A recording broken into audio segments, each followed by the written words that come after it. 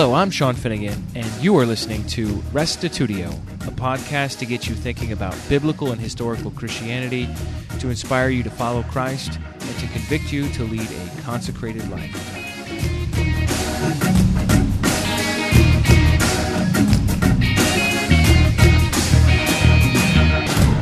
Today's episode is A Biblical Theology of Finance by Craig Blomberg. This is one of these areas where, as a preacher, I can't help but be very sensitive. Although most pastors struggle with just enough to get by, a few have amassed great wealth or even embezzled people's contributions. Because of some very public bad examples, people tend to be leery of listening to pastors talk about finances, especially giving. However, it's an extremely significant topic that the Bible talks about quite a lot, both how to steward your possessions and how to give. Join Craig Blomberg as he surveys the Bible, basing his remarks on his book, Neither Poverty Nor Riches. I think you will be surprised by the breadth of his presentation, as well as gain some insight into this important topic. I find that when churches in my part of the world want some teaching on money, they look to invite a guest speaker. And I sometimes get tabbed, and I've begun to think of this as a kind of hit-and-run ministry, and leave others to pick up the pieces. But as you can see from the notes, I have extensive material. No, that does not mean I'm going to talk more than an hour. I will stop at the appointed time, but I wanted you to have some rather full, detailed references to take away from you. If you haven't already bought one of my books, now you don't need to, because this is the heart of it right here. And the whole point is not to spend money on something you don't need to spend it on, so don't spend it on my books. At least not on this topic. You may be familiar with the series that Don Carson, right here from Trinity, back in the mid-'90s, conceived, that has now produced a number of volumes called New Studies in Biblical Theology. And it really was Don's conviction that there was a dearth of academic works in the evangelical world recently that would take a given theme and study it over a considerable sweep of the biblical story. And so this is about as big a sweep as you can get from Genesis to Revelation. And a topic which we all know there's plenty written on, but often from seemingly imbalanced perspectives, from the prosperity gospel on one hand to perhaps a call for extreme asceticism on the other. And what does the Bible really teach, and what are we supposed to do with it? So we're leaving a half an hour for questions. Do be thinking of them. Don't promise to be able to answer them, but if I can't, I'm sure somebody else here will. And with that introduction, we want to just take a whirlwind tour. Some of you may have used the walk through the Bible materials. Well, this is going to be a sprint through. What are some of the highlights that we have to take into account on a biblical theology of material possessions? So to begin at the beginning, I think it's very important that we take account of the fact that, unlike the teachings of some world religions and worldviews, Judaism and Christianity after it taught that God created the material world good and humans as very good. There is nothing inherently evil about matter or material possessions. In fact, it was designed as a good gift for humanity and for man and woman to be the stewards of it. But you also know you only have to read to the 3rd chapter of Genesis, and we come to the account of the fall and the sin of Adam and Eve, and the corruption that extends from that also to the entire universe, including the material world. So that the rest of the Bible is the story of God's desired plan of redeeming not just sinful humans, but the entire cosmos. And you know that story really begins in earnest in Genesis 12, when he selects Abram and determines to make a great nation from his descendants, but a nation through whom all the nations of the earth will be blessed. It is from the ancient patriarchs, Abraham and Isaac and Jacob and Joseph, and if we put Job somewhere back at that early period, that we get multiple models of extremely rich people blessed by God, more often than not in God's favor. So again, nothing inherently wrong with wealth. We also, however, see, often tucked into the fine print, as it were, that each of those wealthy patriarchs uses his wealth very generously, often sacrificially, often to help the needier people. Fast forward to Exodus and the giving of the law, and we begin to get didactic and explicit instructional teaching on what God's people should do with wealth. Once again, there are laws that stress that private property is good. And Numbers 26 outlines the principle that those with larger families, larger clans, greater needs should have more land, should have more possessions. It's proportional. But intriguingly, for every law or passage in the Torah that speaks about the goodness of material possessions, there are 4 or 5 that create safeguards against its misuse. The whole sacrificial system, we don't often think of it in that sense. Yes, it was designed provisionally for the forgiveness of sins, but it was also to be the costliest, the best, the unblemished. There's a reason a sacrifice was called a sacrifice. Or maybe a better way of putting that is there's a reason that both of those meanings carry over into the English word. It cost somebody something to give it up. They couldn't use it for other purposes.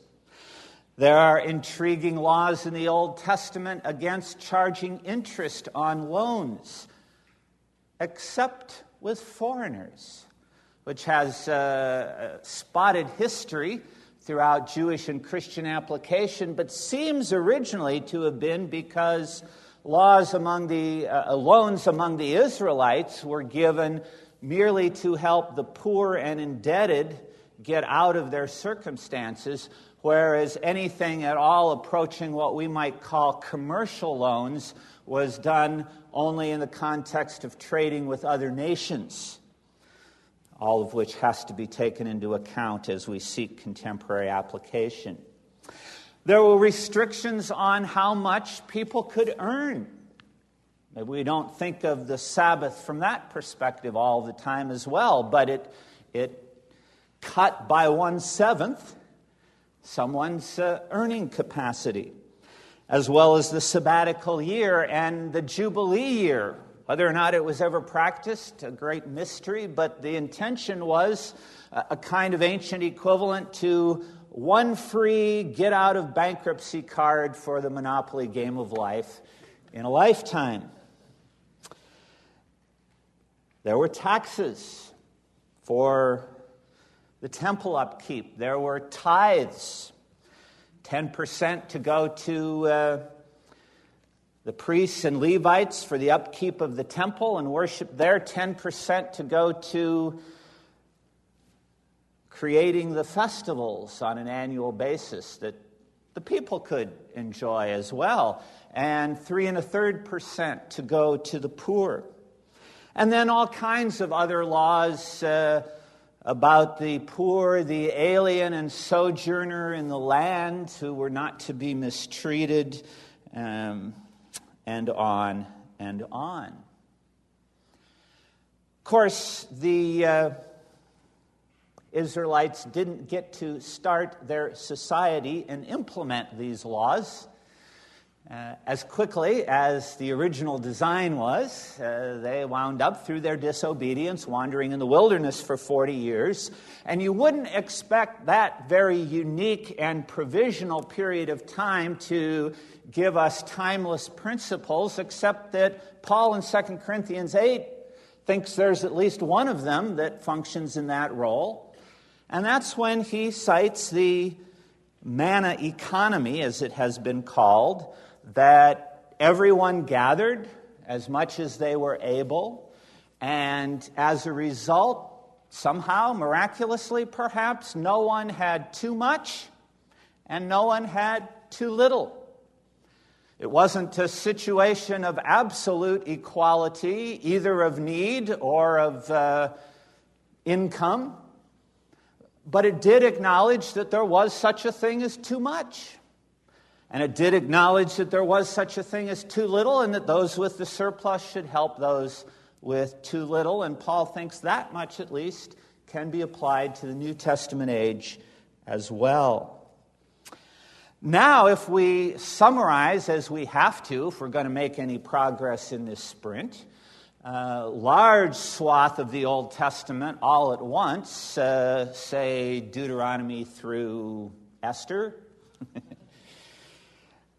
Basically, it boils down to the unique covenant made with the children of Israel, contingent in part on their obedience to Torah, so that to the extent that any given generation, and particularly her leadership, was largely obedient to God and His laws, they would be blessed, and blessed materially, with life in the land, with good harvests, with peace from surrounding enemies. And to the extent that generation was more disobedient than not, and particularly her leadership, after a period of patient waiting for repentance, God would then bring judgment, which included harvests that were not adequate, which included wars with surrounding enemies, and in extreme cases, we know in the Assyrian and Babylonian days, exile of a large number of the key leaders in Israel. It's these broad principles of material blessing for obedience and material dispossession for disobedience that are so often cited by proponents of the prosperity gospel, without noticing three key caveats. A, God made no similar covenant with the surrounding nations, and there's no indication in the New Testament that this part of the covenant with Israel carries over to the church. B, even with Israel, it was a generalization that didn't apply rigidly to every person. And even to the extent that it did apply, it was more often than not about the nation corporately rather than about my personal wealth or lack thereof. So there's a trinity of reasons, good metaphor to use at this place, for not using that the way the prosperity gospelers use it. What about the Psalms, Proverbs, Ecclesiastes, other smaller books of wisdom? Lots of texts. Summing them all up, on the one hand, there are times personally when people work hard and God rewards them with material wealth. And some of that is for them to enjoy. There is a biblical basis to the Calvinist/Puritan/Protestant work ethic. It's not all biblical and taken to some extremes, but there's a definite core there. But these books know as well that there are rich people who have gotten rich due to wicked and deceptive scheming. These books know quite well that there are poor people who have been godly and have not been materially blessed. So there's no blanket promise to anyone here. In fact, another passage that you would think would be about the least likely candidate for timeless principles comes tucked in the little-known second to the last chapter of Proverbs, the sayings of Agur, son of Yake, and that's the extent of what we know about Agur and Yake. In verses 7 through 9, 2 things I ask of you, O Lord. Do not refuse me before I die. Keep falsehood and lies far from me. Give me neither poverty nor riches, but give me only my daily bread. Otherwise I may have too much and disown you and say, who is the Lord? Or I may become poor and steal and so dishonor the name of my God. Is that a golden mean? Is that the biblical justification for the middle class? Probably not. Because he says, give me only my daily bread. We want him to get a whole lot more. But most commentators suspect that that text was in the back of Jesus' mind when in the Lord's Prayer he taught us to pray, give us this day our daily bread. So there must be some timeless carryover to other cultures, including ours, which is what we want to wrestle with. The final big chunk of the Old Testament, of course, is the prophets.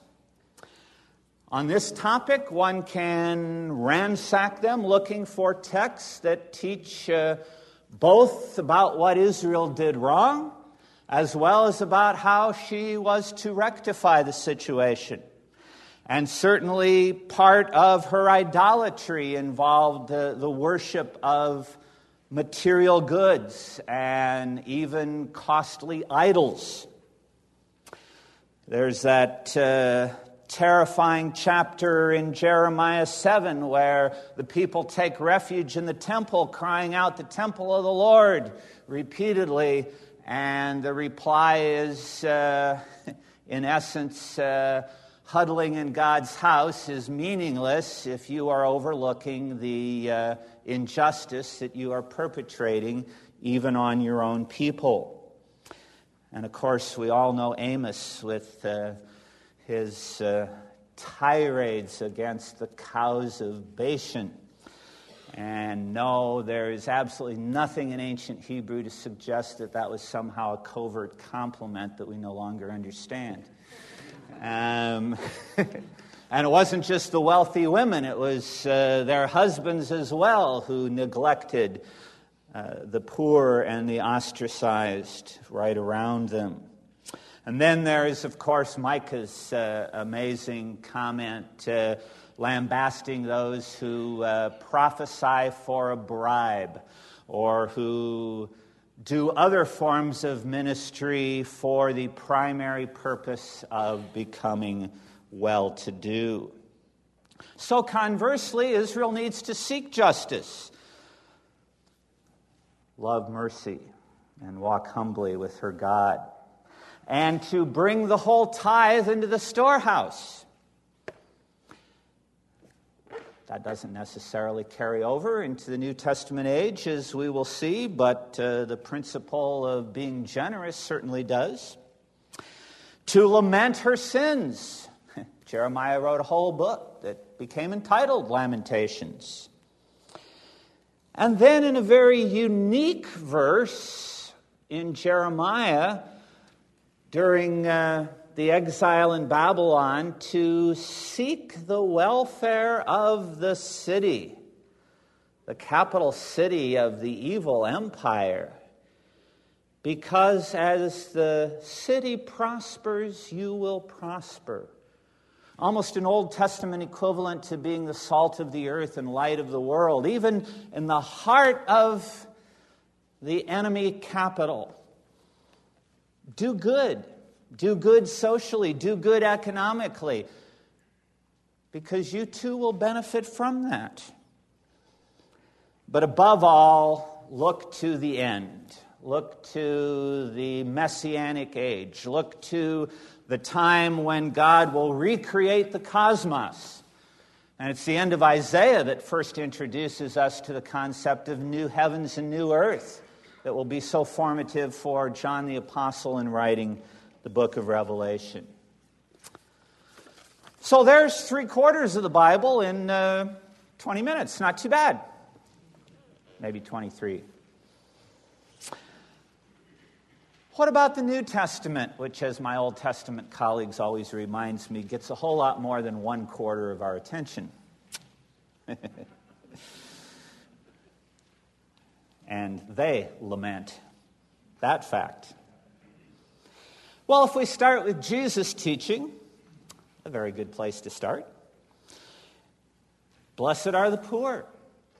Oh, we love Matthew's version because it says poor in spirit, but let's not forget Luke's where it's the literally poor. And there's no contradiction because the underlying Hebrew used in Isaiah and used in a number of places is the anawim, which was both and, as Grant Osborne taught me so well 30 years ago, and it stayed with me. I do both and whenever possible. It's those who were God's people, who were pious, but they were also, in many instances, economically destitute or impoverished. Give to the one who begs from you. And it was Augustine who says, but Jesus didn't say what to give. Give intelligently, but seek their help, seek their best interest. Give alms, not in a way that parades your piety before people, but that doesn't mean that not letting your left hand know what your right hand is doing or vice versa means having economic administration in shambles at your church. Because back in being the salt of the earth and the light of the world, we're meant to model before a watching world the right way to do things. Give us this day our daily bread. We've already mentioned that. Lay up treasures in heaven rather than on earth, spiritual riches. But on the other hand, ask and you will receive. But not as the carte blanche that, taken all by itself, that verse might suggest. Matthew imagined that when he wrote what we call chapter 7, we would have already read and remembered chapter 6. Where the Lord's Prayer was, thy will be done on earth as it is in heaven. And sometimes it's not his will to give us the new Lexus, and we shouldn't have been asking in the first place. The Lord is upon me, the Spirit of the Lord is upon me to preach good news to the poor, proclaim liberty to the captives, the recovery of sight to the blind, the freeing of the oppressed, the year of the Lord's favor. There's a holistic salvation that's promised there in Isaiah that Jesus says he's come to fulfill that involves both spiritual and material liberation. And there's the assumption that God's people will continue to give alms, to give offerings for the poor. In Matthew chapter 11, just lost my place. In Matthew 23 and Luke chapter 11, there is the assumption as Jesus speaks to the Jewish leaders that They will tithe, but the problem is they've been scrupulously tithing minor herbs from their garden and neglecting the major elements of justice and mercy. But that still is before the cross. That still is before the establishment of the church from Pentecost onward. And you don't have to be a dispensationalist to say, and I'm not, to recognize that, of course, while the law was the system of God's will, that's what Jesus would say to the Jewish leaders. But we can infer nothing one way or the other from that about whether it will continue to be the way for God's people on the other side of the cross. We have to keep on going. Jesus hints at some coming changes with reference to the temple tax when he pays it in an extraordinarily creative way. Go catch a fish and use the coin in his mouth. Because he says the sons of the kingdom should be free, should be exempt from taxation. And the angels agree. I hear the music. When asked about taxes, yes, give to Caesar what is Caesar's, but to God what is God's, and those aren't equal. God's allegiance commands far much more than Caesar's. And then all kinds of parables in which financial imagery appears, and you know them. You can look them up at your leisure. But even if we look just at the last three that are mentioned there, very interesting triad. Each one has often been misinterpreted. The rich fool, the man who had an unexpected bumper crop, and so he built bigger holding tanks. And at first glance, you say, well, that's just being a responsible entrepreneur.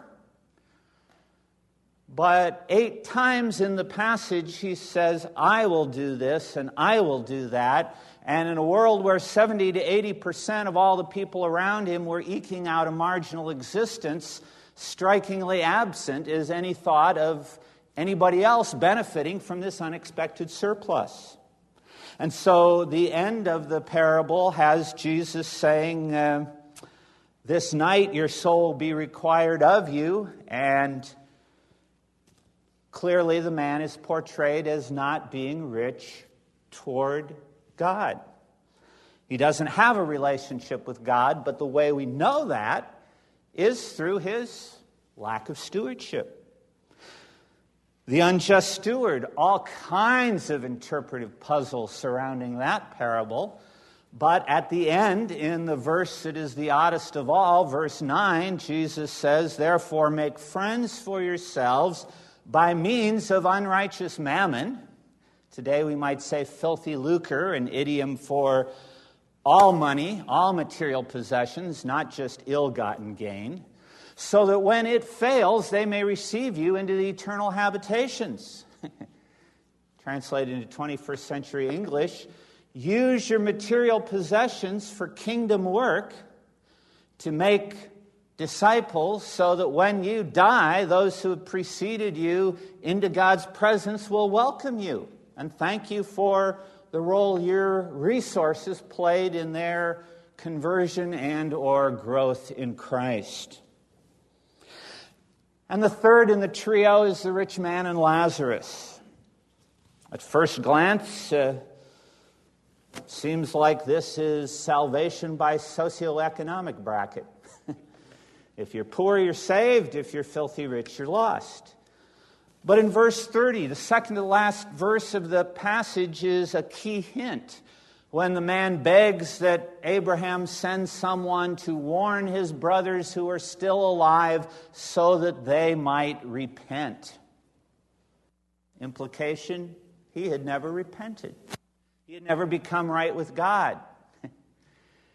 So we can breathe a sigh of relief. It is really still salvation by a relationship with God. But again, what illustrated that? What tipped off the man's lack? Dining sumptuously every day with no thought even to push a few crumbs in a direction of a beggar closely within reach. And Luke, who does more with this topic among the gospel writers than any, has a very interesting trio of texts, two of them unique to his gospel, near the end of chapter 18 and then the first two passages in chapter 19, which probably form a good reminder that we're not being given any formula as to how to address people's needs. There is diversity right within this trio, right within this triad. The rich young ruler is commanded to give up all, and he is the only one in the entire Bible to whom such a command is given. And we all breathe a sigh of relief. And one commentator says, but the people who breathe that sigh of relief too quickly are precisely those God would be calling to do the same thing. But then we come to Zacchaeus, who gives up half and voluntarily promises to restore fourfold those whom he has defrauded. Well, it's better than 100%, but I may not be too relieved yet, until I get to the parable of the pounds, which is almost capitalist. The servants who are told to make more money, hallelujah. And also remember that it's all the masters, and they will be given an opportunity to give an account for how they have used it. But the models differ. The broader principles remain the same. But how about that lavish anointing of Jesus? Got to take it into account. It's there. There is time for costly, lavish outpouring of devotion to Christ. But that's not the norm. That happens twice in the Gospels in different contexts. The norm is probably best summarized by the so-called parable of the sheep and the goats, a regular concern for the least and last and lost. So that Jesus on the road to the cross asks the poignant rhetorical question with his disciples following him, what does it profit a person if they gain the whole world but lose their very soul? And he commends the widow's gift, small though it was, as proportionately so much better a gift than that of the well-to-do Jewish leaders.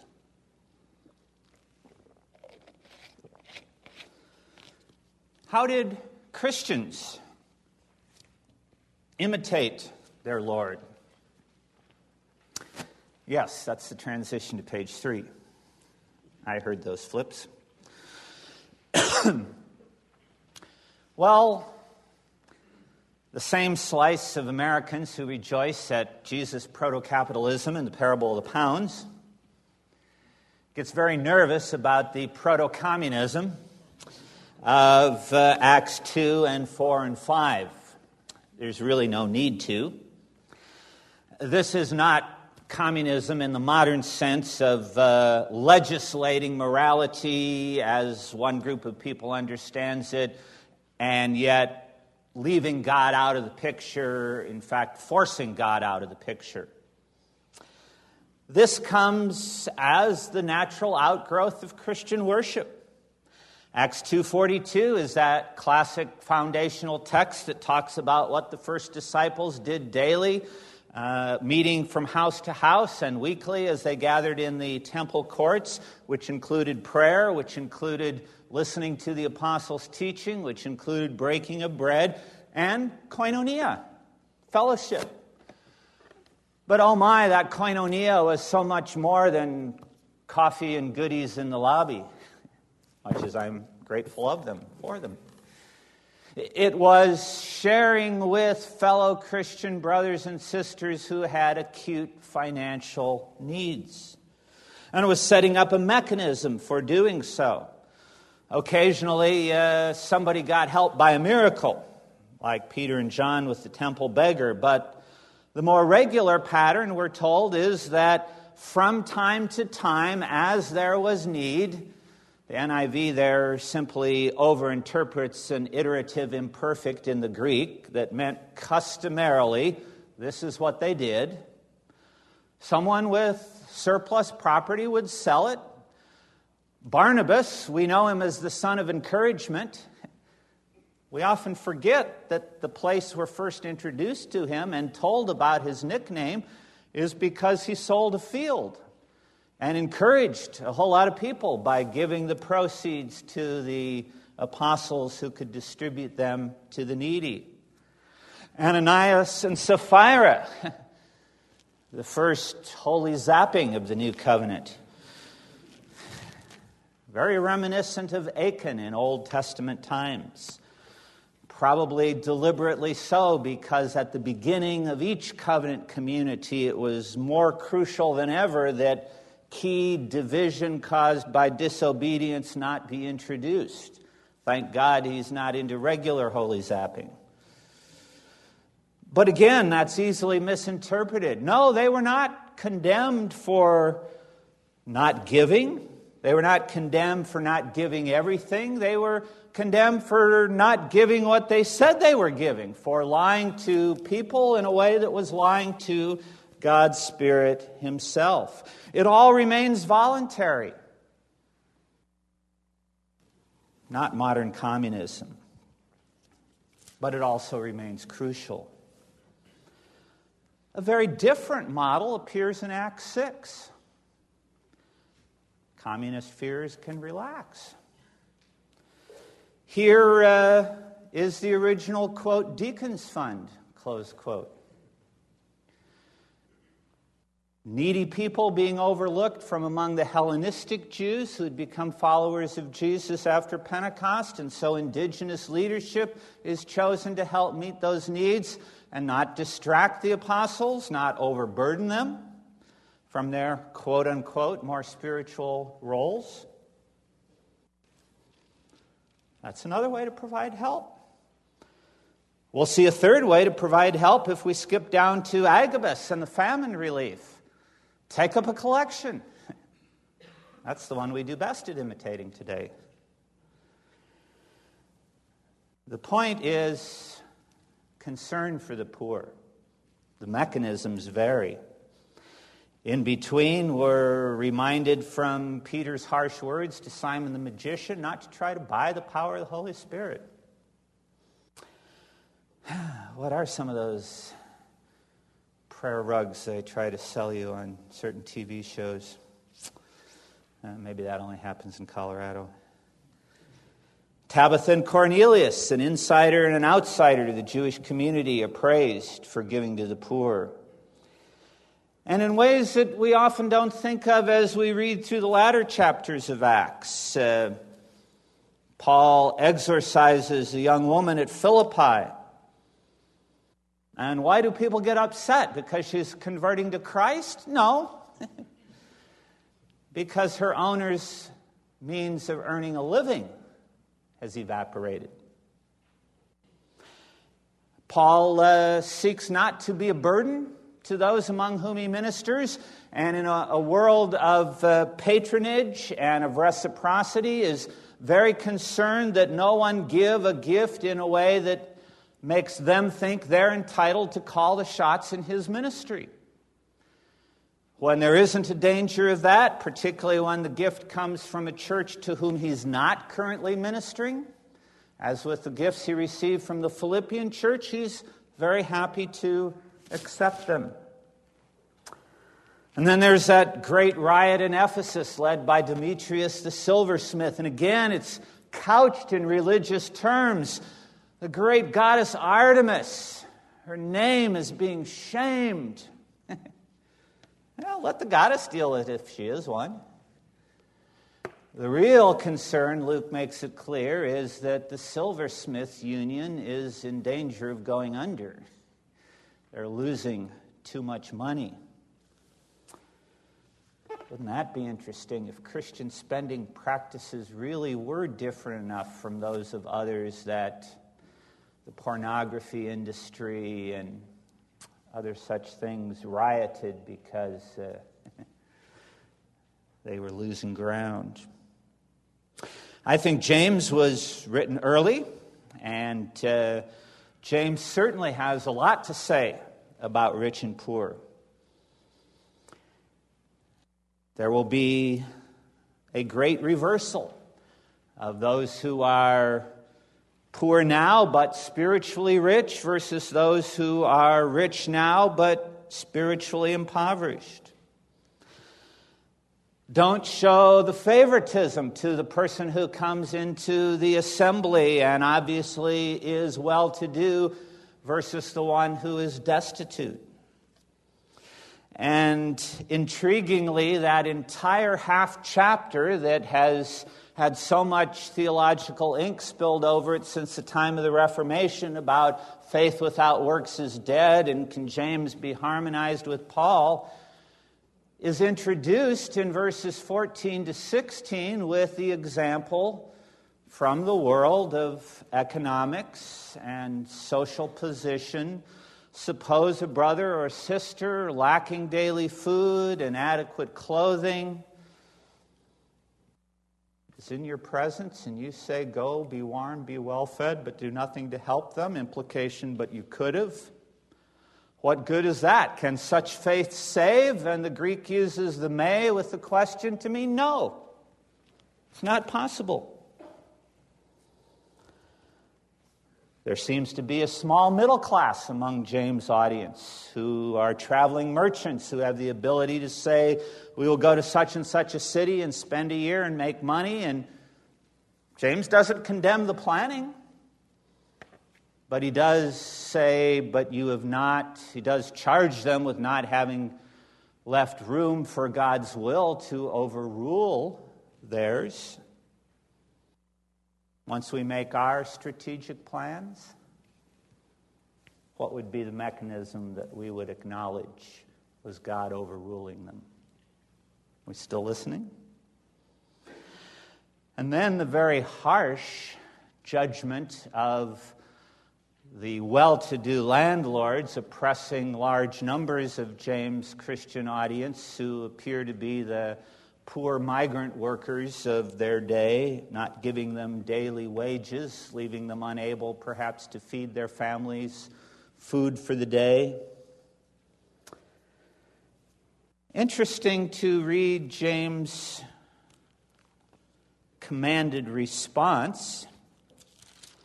At first glance, it can sound as if he is commanding nothing but patience, prayer, and waiting for the second coming. He says in 5:7 and following, "Be patient then until the Lord's coming. See how the farmer waits for the land. You too be patient and stand firm. Don't grumble." But then in verse 10 adds, as an example of patience in the face of suffering, take the prophets who spoke in the name of the Lord.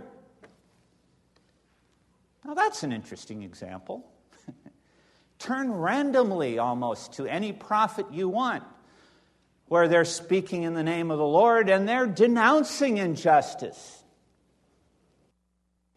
James doesn't command violent revolution, but he's not commanding passivity. And then he goes on to say, you've heard of Job's perseverance and seen what the Lord finally brought about. Yeah, I've also heard Job's perseverance. Lament after lament, self-vindication, denial that all of his friends' orthodox theology applies in his case. This isn't passivity. And Job's vindicated at the end of the story. We need to speak about these topics. We need to speak out against the injustices of our day. Well, that must be about all there is in the Bible, surely. He can't have another page. Paul? No. Paul's the spiritual gospel writer. You don't go to Paul when you want to find biblical social ethics. Maybe we should. How about in the midst of all of those debates and councils and gatherings and how do you harmonize Acts and Galatians, and is it south or north or before the Apostolic Council or after it? And the one thing on one occasion they immediately agreed on was that we should remember the poor. That was not controversial. Justification by faith was. Wow. Do we reverse it? What about those who were idle in Thessalonica? That's I-D-L-E, not to be confused with Demetrius' idols. And Paul says in 2 Thessalonians 3:10, the one who is not willing to work shall not eat. That's not a future tense of the verb work. That's a use of the verb to will plus the verb to work. It's not a broadside against all forms of welfare, but it is a broadside against Christians who refuse to at least make a decent attempt to find work. Have we ever thought about how the amazing potpourri of problems that afflicted the Corinthian church might have been disproportionately caused by the minority of rich people among them? Paul says in 1:26-29, not many of you were rich or well-born or noble, which means a few were. The few that would have owned large enough homes for the house churches to meet in, which perhaps contributed to the factionalism. The one who was living in sin with his stepmother, and is there any rationale why the church had not intervened other than perhaps he was a well-to-do power broker that they didn't dare challenge, as Bruce Winter and others have argued? Lawsuits in the ancient world were done almost uniquely by rich against the rich. Why sue anybody else? You wouldn't get anything. And the weak brother or sister who couldn't dissociate eating meat from idolatrous pagan services was probably the very poor who never ate meat on any regular basis except at the monthly Roman festivals where it was free for worshipers.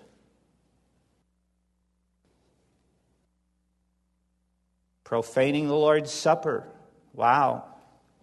We get a chance to teach this one right on a regular basis. How are we doing? What does it mean to partake unworthily? Context of 1 Corinthians 11 is very clear.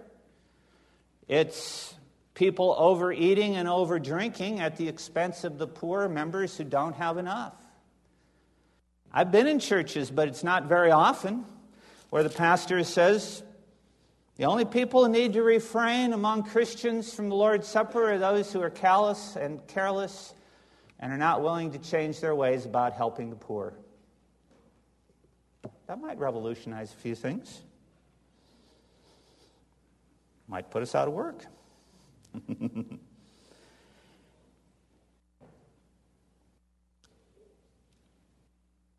Let's see. I'm going to honor my promise.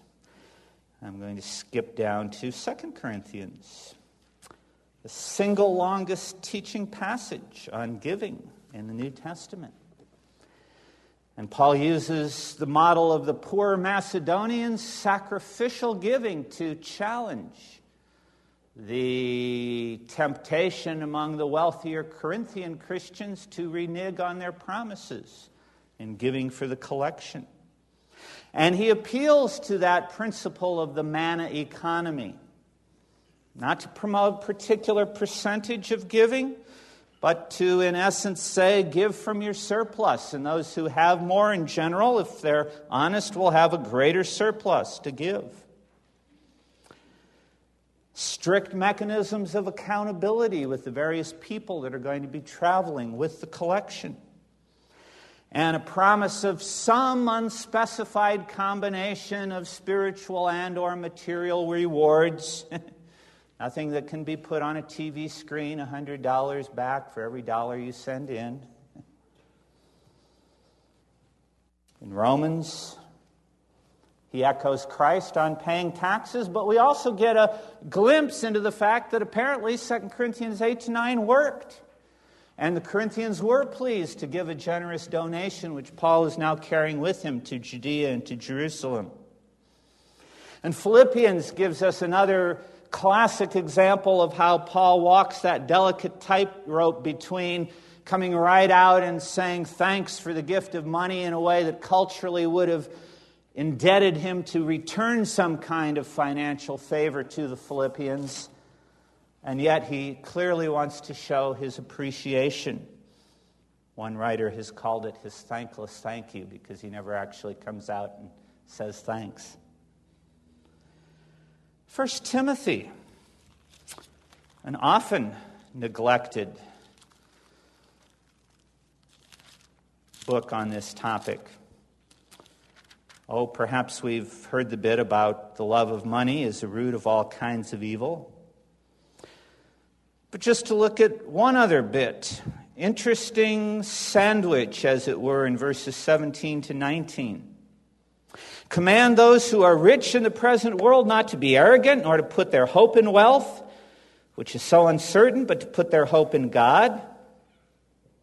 Skip down to 18. Command them to do good, be rich in good deeds, ... There's the generous part of the sandwich, the 2 pieces of bread. But notice the meat in between. Verse 17a. Put their hope in God, who richly provides us with everything for our enjoyment. If we have a thought-out plan that we've taken to the Lord, that we've talked about with our families, if we have families, and we can say before God, as best as I understand my current situation and His call on my life, I am being generous materially. I am being sacrificial. I really am giving up something I would like to have, that I could choose to have, for the sake of helping those who have so little. Then I don't have to worry and feel guilty about a nice meal out now and then. As long as my lifestyle doesn't become like the rich man and the rich man Lazarus, for I feast sumptuously all the time. God's good gifts are meant for us to enjoy. He's not calling us to asceticism. He might call a few specific individuals to that, but that's not an across-the-board call. We can be very generous and still have so much, if we're honest, that we can enjoy life. 1 John echoes some of James' language. And then I'm intrigued as to how the Bible ends. With all the weird and wonderful things we do with the book of Revelation, we get a picture of the great evil end times empire depicted in chapter 17 as Robert Mounce puts it, a blasphemous equation of religion and politics. But then in chapter 18, as the people express lament and woe for the destruction of this empire, it's almost all couched in economic terms. And the things they miss read like the bill of sale from a Roman trading vessel bringing in cargoes of luxury goods from the provinces. And to put it in modern terms, people are crying out in agony because there's nowhere to go to shop anymore. Even eBay is gone. But the Bible ends, Tom Wright has put it so well in his recent work, but it was so provocative it made Time magazine. And yet there shouldn't be anything provocative about it. He just puts things bluntly. He says, the biblical hope is not about dying and going to heaven. It's not about life after death. It's about life after death. Heaven is just the intermediate state. The Bible ends with new heavens and a new earth, a recreated cosmos. Our pictures of heaven in the popular media, including sometimes the popular Christian media, are way too impoverished. Makes it look boring unless you're really into angels and harps. We're going to have a recreated universe. My summary of Revelation 21:22 is, we can have it all. Advertisers, but on God's terms and in His timing. And if we try to do it another way, we'll lose it now and for eternity. Is there any way to summarize this all? I think there is. I think there are 5 points. They're written in visible ink on the bottom of page 4, but in blue scribblings on my notes. Material gifts are, let me try that one again. Material resources are a good gift, are good gifts from God meant to be enjoyed. That's why He wants everyone to have a little. Material resources are also one key way in which people's hearts are turned from God. So, what's a mechanism for helping them to play more the positive role than the negative role in our lives? Generous stewardship. Generous giving. So that our hearts don't cling to them. Fourthly, there are extremes of wealth and poverty that are morally, inherently intolerable. The moment I try to quantify those, I get in trouble. Be different for every person, every age, every place, every circumstances. But it is possible, God knows, He'll help you to know, what is too much? Because some truly have too little. And therefore, finally, the biblical teaching from Genesis to Revelation is that spiritual discipleship and material stewardship are inextricably intertwined. There is no such thing as a saved person who gives nothing of any kind to anybody.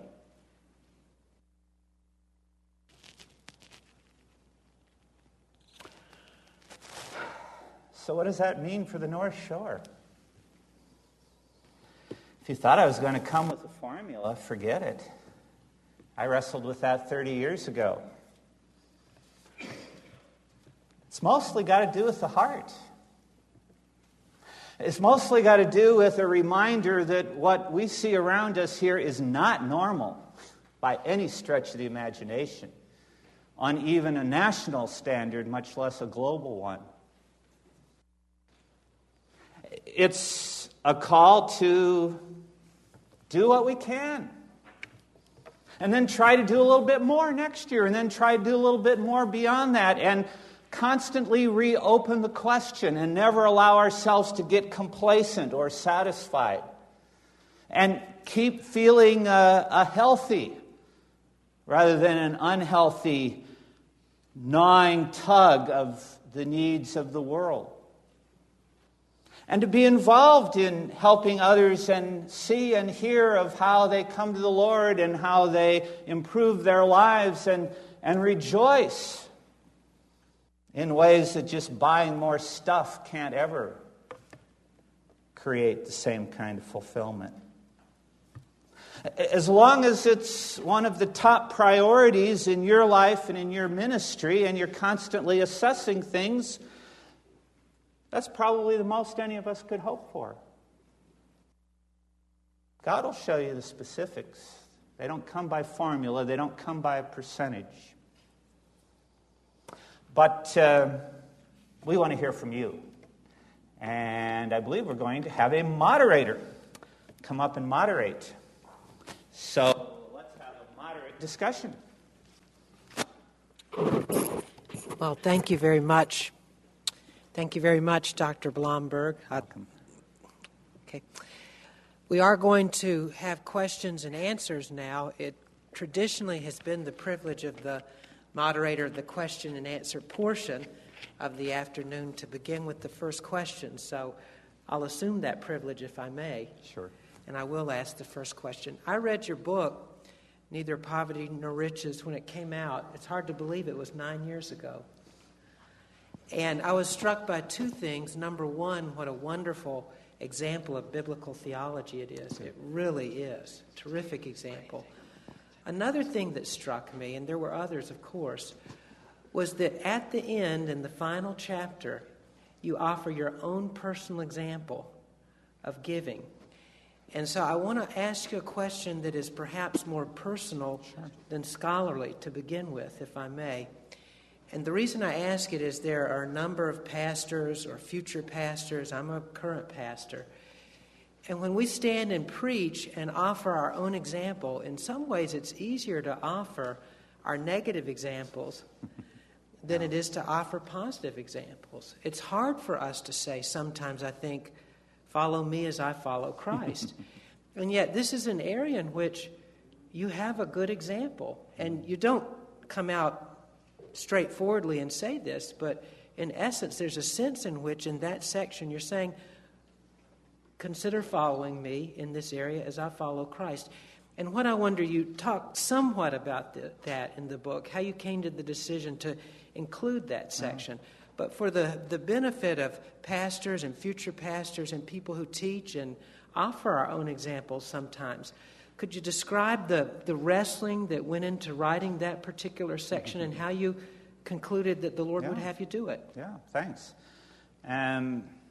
It actually wasn't all that hard because early in our married life, we were parts of churches, one in Scotland and one in South Florida, where the pastors of those churches, in very appropriate and quiet and unassuming ways, from time to time, talked about their commitment personally to give approximately 25% of what they earned back to the Lord's work in different ways. And the first time I heard it, I was staggered. I didn't know such people existed in the world. But then I realized I was in Scotland and I was learning all kinds of things about frugality and why they're called Scots. And so when I saw it in Florida at a well-to-do Southern Baptist church, yes, I was a Southern Baptist for 3 years. God has a sense of humor.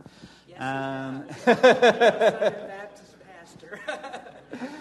I was a Yankee abroad, and then I came to my home country, and they still called me a Yankee. The emphasis being the anomaly was that it was Southern, not Southern Baptist, but Southern. I had to learn how to pronounce a few things differently, y'all.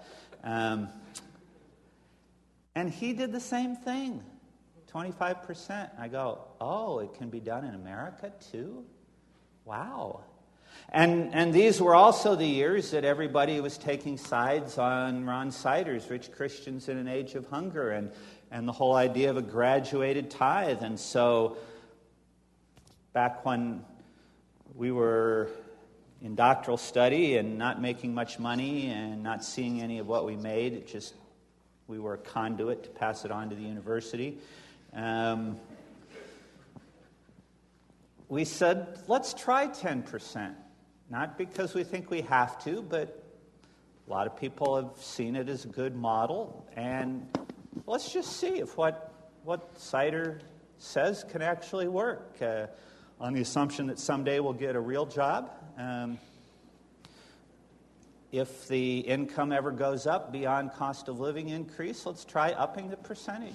even if it's just 1% per year. And kind of the positive flip side of George Barna's frog in the kettle, you do it so gradually you don't notice. And it actually works. And you discover it's possible.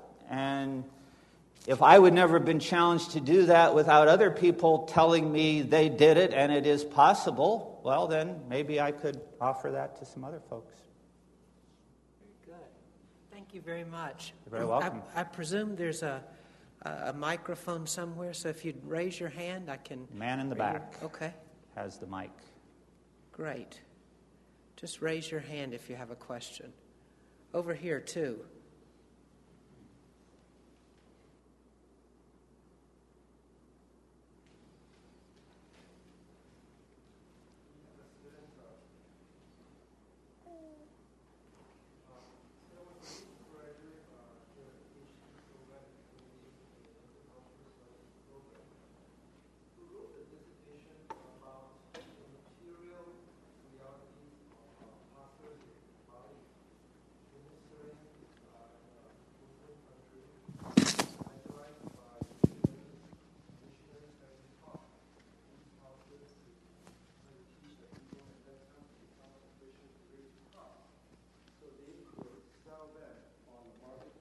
Excellent.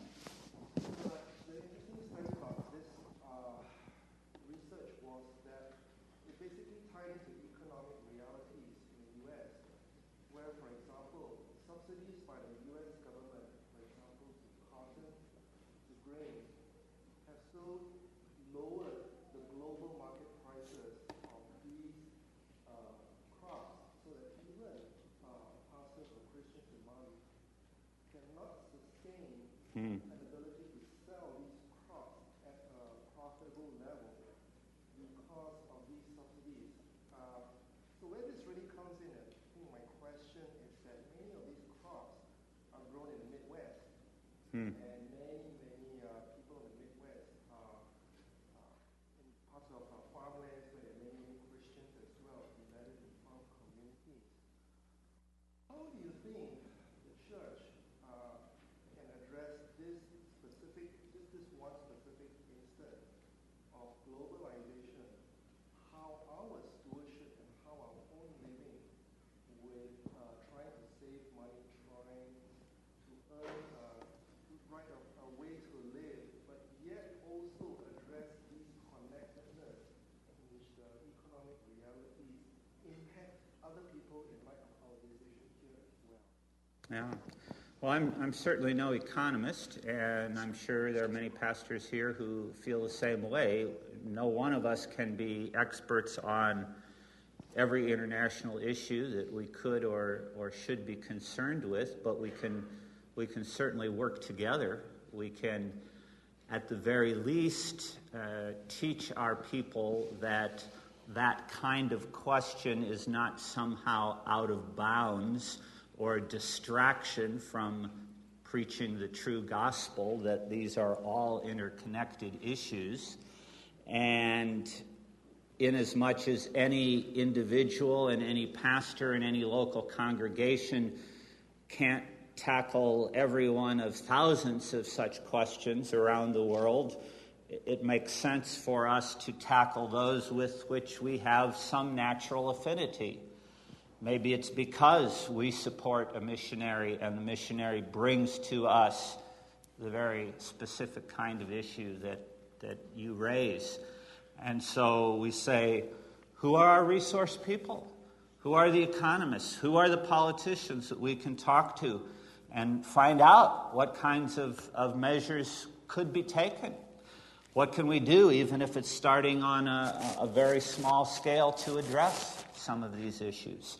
That's how the whole vision for micro-enterprise industries around the world got started. And in some places, it's thriving and has made a huge difference in people's lives. Here's a situation. I'm not familiar with it, but assuming all of that information is true, then it's not working. So I don't have the answer. It's a brand new situation you confront me with, but if I were with a church that had links, people, and that was their issue, I would want to say this is one way to be involved in the kingdom work of God around the world. Don't tell me it's the social gospel. It's the gospel. And it's a natural outgrowth of our love for the Lord and for neighbor and concern to see people healthy in a holistic way, spiritually and materially. Now, where's our think tank? Who do we need to go to? Let's talk. Let's resource. Let's come up with what could be a practical solution, and let's commit to it. I have two questions.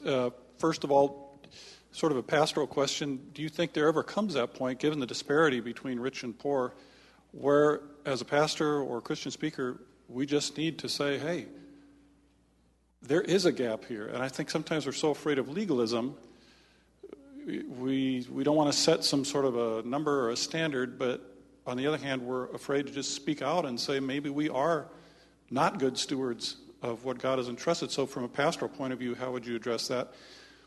A second question that's maybe a little bit related is most of the kind of stewardship and giving in the New Testament, as you've demonstrated, has a lot to do with alleviating the needs of the poor.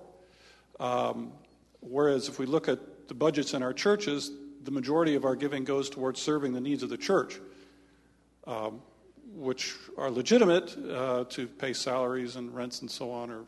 But that proportion, again, is a question I would just put to you. How do you assess that? The way our giving is structured now and where it goes as compared to what we see in the New Testament?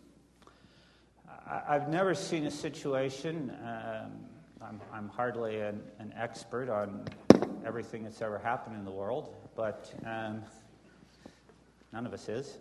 I've never seen a situation where somebody laying down the law, even in a non-legalistic way, and saying this is too much. Don't anybody disagree with me, and this is the way we're doing it. I don't care what anyone else thinks. Works very well. It very much is an issue of the heart. And so, yeah, there are times when I look at certain proposals of what certain churches or Christians or Christian organizations want to do with some chunk of money, and I just say, well, before God, I know I can't justify giving a penny to that. Can I thereby conclude that I know it's God's will for nobody to go forward with the project? Probably not. You know, unless it's funding a strip bar or something. It's something clear. But if we work with people where they are, if we don't take the dramatic steps, but take the gradual steps, the Baptist General Conference Church we've been a part of for the last 15 years in Denver, at one point when we were growing considerably numerically as well as financially, we had always had. One of the reasons we were attracted to join the church was because they had a strong commitment to missions, local and abroad, and it was a strong commitment to holistic missions, helping people, body and spirit. And the church had a commitment to a 20% missions budget, which is very generous for a large church with a large facility and a large staff to have to pay. And at one point, the eldership actually said, you know, we can do even better, but the way to do it is to increase over a 5-year period by 1% per year until we get to 25%. We got as far as 24%, pastor left, and church went downhill. Then it came back up again with a new pastor, and we've never gotten back up beyond 20. But at least there was a model there. Nothing dramatic, nothing that people could suddenly say, oh my, this is a huge new burden, but just very gradual, incremental increases. As long as I sense people's hearts want to move in a good direction, I'm thrilled. After all, which of us can ever do much more than incremental improvement?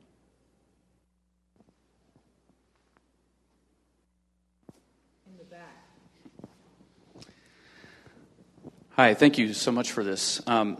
Usually in the context of selling your possessions and giving to the poor, we focus on the rich young ruler, and that was Jesus, what Jesus was telling him. I've been intrigued lately by Luke 12:33, where he also says, sell your possessions and give to the poor, as the possibility of a specific command from Jesus. Can you speak to that? Yeah, and the nice thing, there for us is he doesn't say all. It's an unspecified amount. The other intriguing thing about Luke 12:33 is that it is a unique verse to Luke in the midst of a long paragraph that is otherwise almost word for word for long stretch identical to Matthew 6 in the Sermon on the Mount. And in fact, in Luke, verse 33 comes only 2 verses after 31. And you could have figured that out. And Luke 12:31 is Luke's parallel to the more famous Sermon on the Mount, Matthew 6:33, seek his kingdom. Matthew's version goes on to say, and his righteousness, and these things will be given to you as well, food, drink, clothing, and so forth. Seek God's kingdom and his righteousness, and all your material needs will be provided for. Well, all right, there are needs, not greeds. But there have been faithful, godly Christians who've starved to death. Probably millions in the history of the world. At least hundreds of thousands. What can Jesus possibly mean? Well, they are all plural pronouns. Here's where my Southern sojourn helps. The better translation is, y'all seek the kingdom of God and its righteousness, and all of these things shall be provided to y'all, unless you're in those places where y'all is a singular and all y'all is the plural. And Luke's context just reinforces it all the more. Sorry. He's saying, sell y'all's possessions, and y'all give some of it. Sell some of your possessions to the poor. That's how all these things shall be added unto you. When the church corporately seeks God's righteous standards, by definition, that includes helping the poor, and then all things shall be added to the Christian poor because the church will provide it. Wow. Novel thought.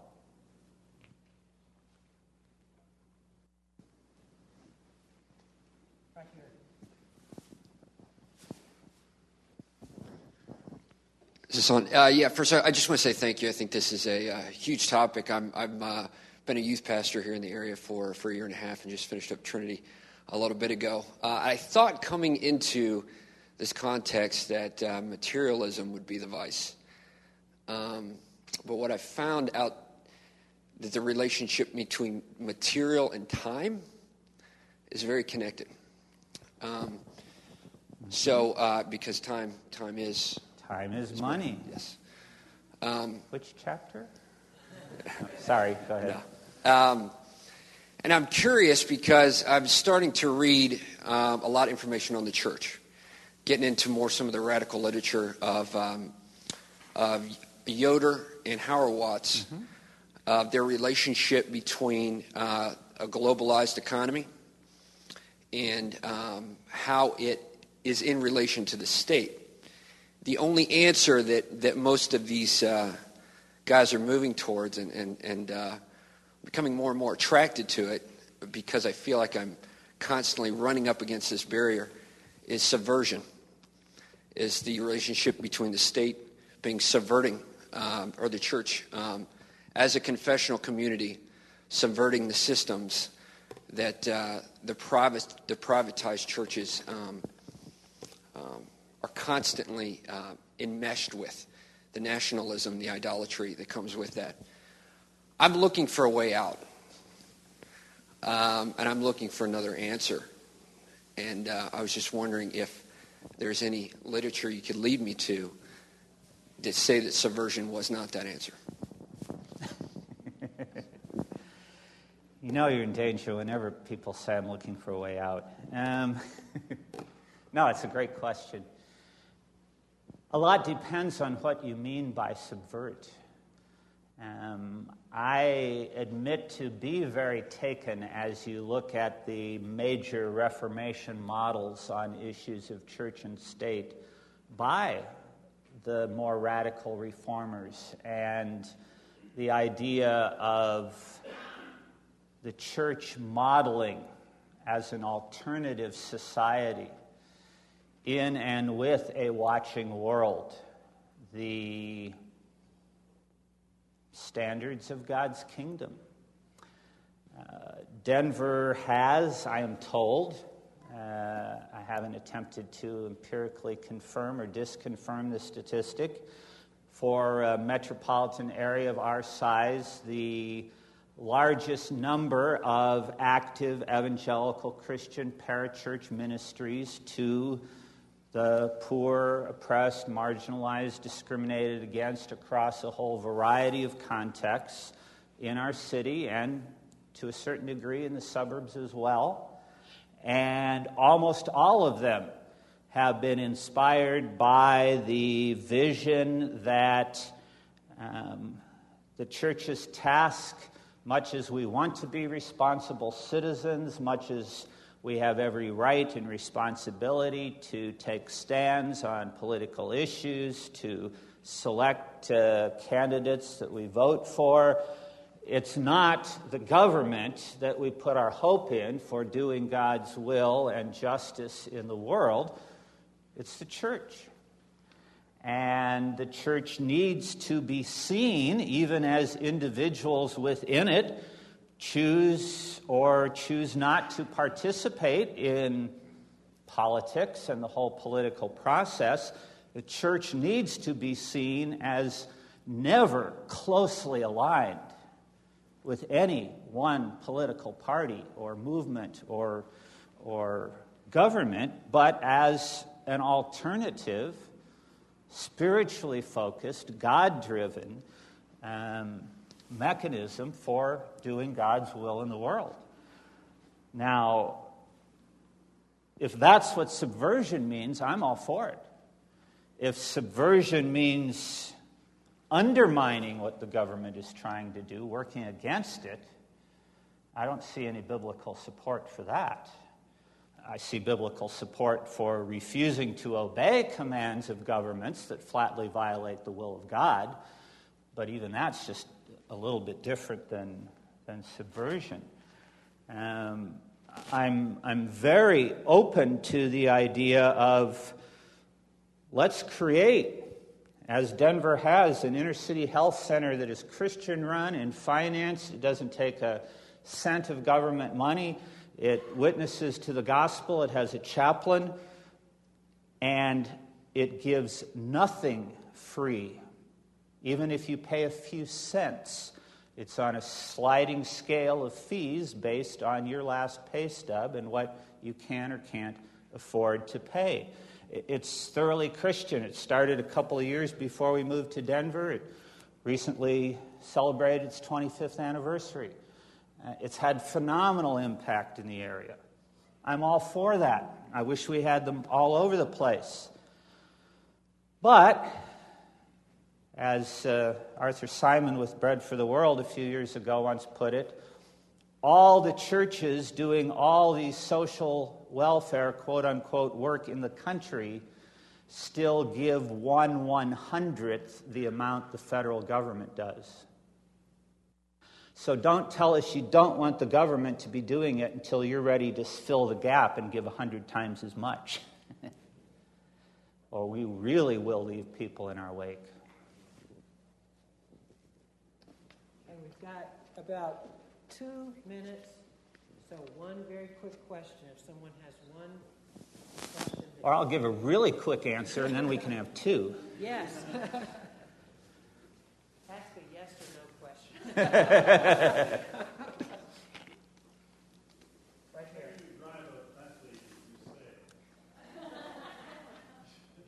Yes, the harder question is, can you own it? Sure you can. And the one pastor in South Florida who modeled 25% giving drove an amazingly fancy Cadillac. And if anybody asked, it was given to him free. And it was fairly old also, but still in good shape. So, yeah, when was it Tony Campolo a few years ago who said you can't be a Christian, drive a BMW? Yours is just a variant of that. Yeah, I mean, that's a ridiculous thing to say other than to hyperbolically make a point, which is the way Tony usually makes his points. But the question would be, why are you doing it? Are you doing it because you got a great deal and it's free or dirt cheap and it runs well and you'd really be paying more to buy a different car and substitute it? Or is there some other equally legitimate reason? Or are you doing it because I like to be seen driving this car? Was that a 1 minute or a 2 minute answer? That was a great answer, no matter how long. Oh, wow. Okay.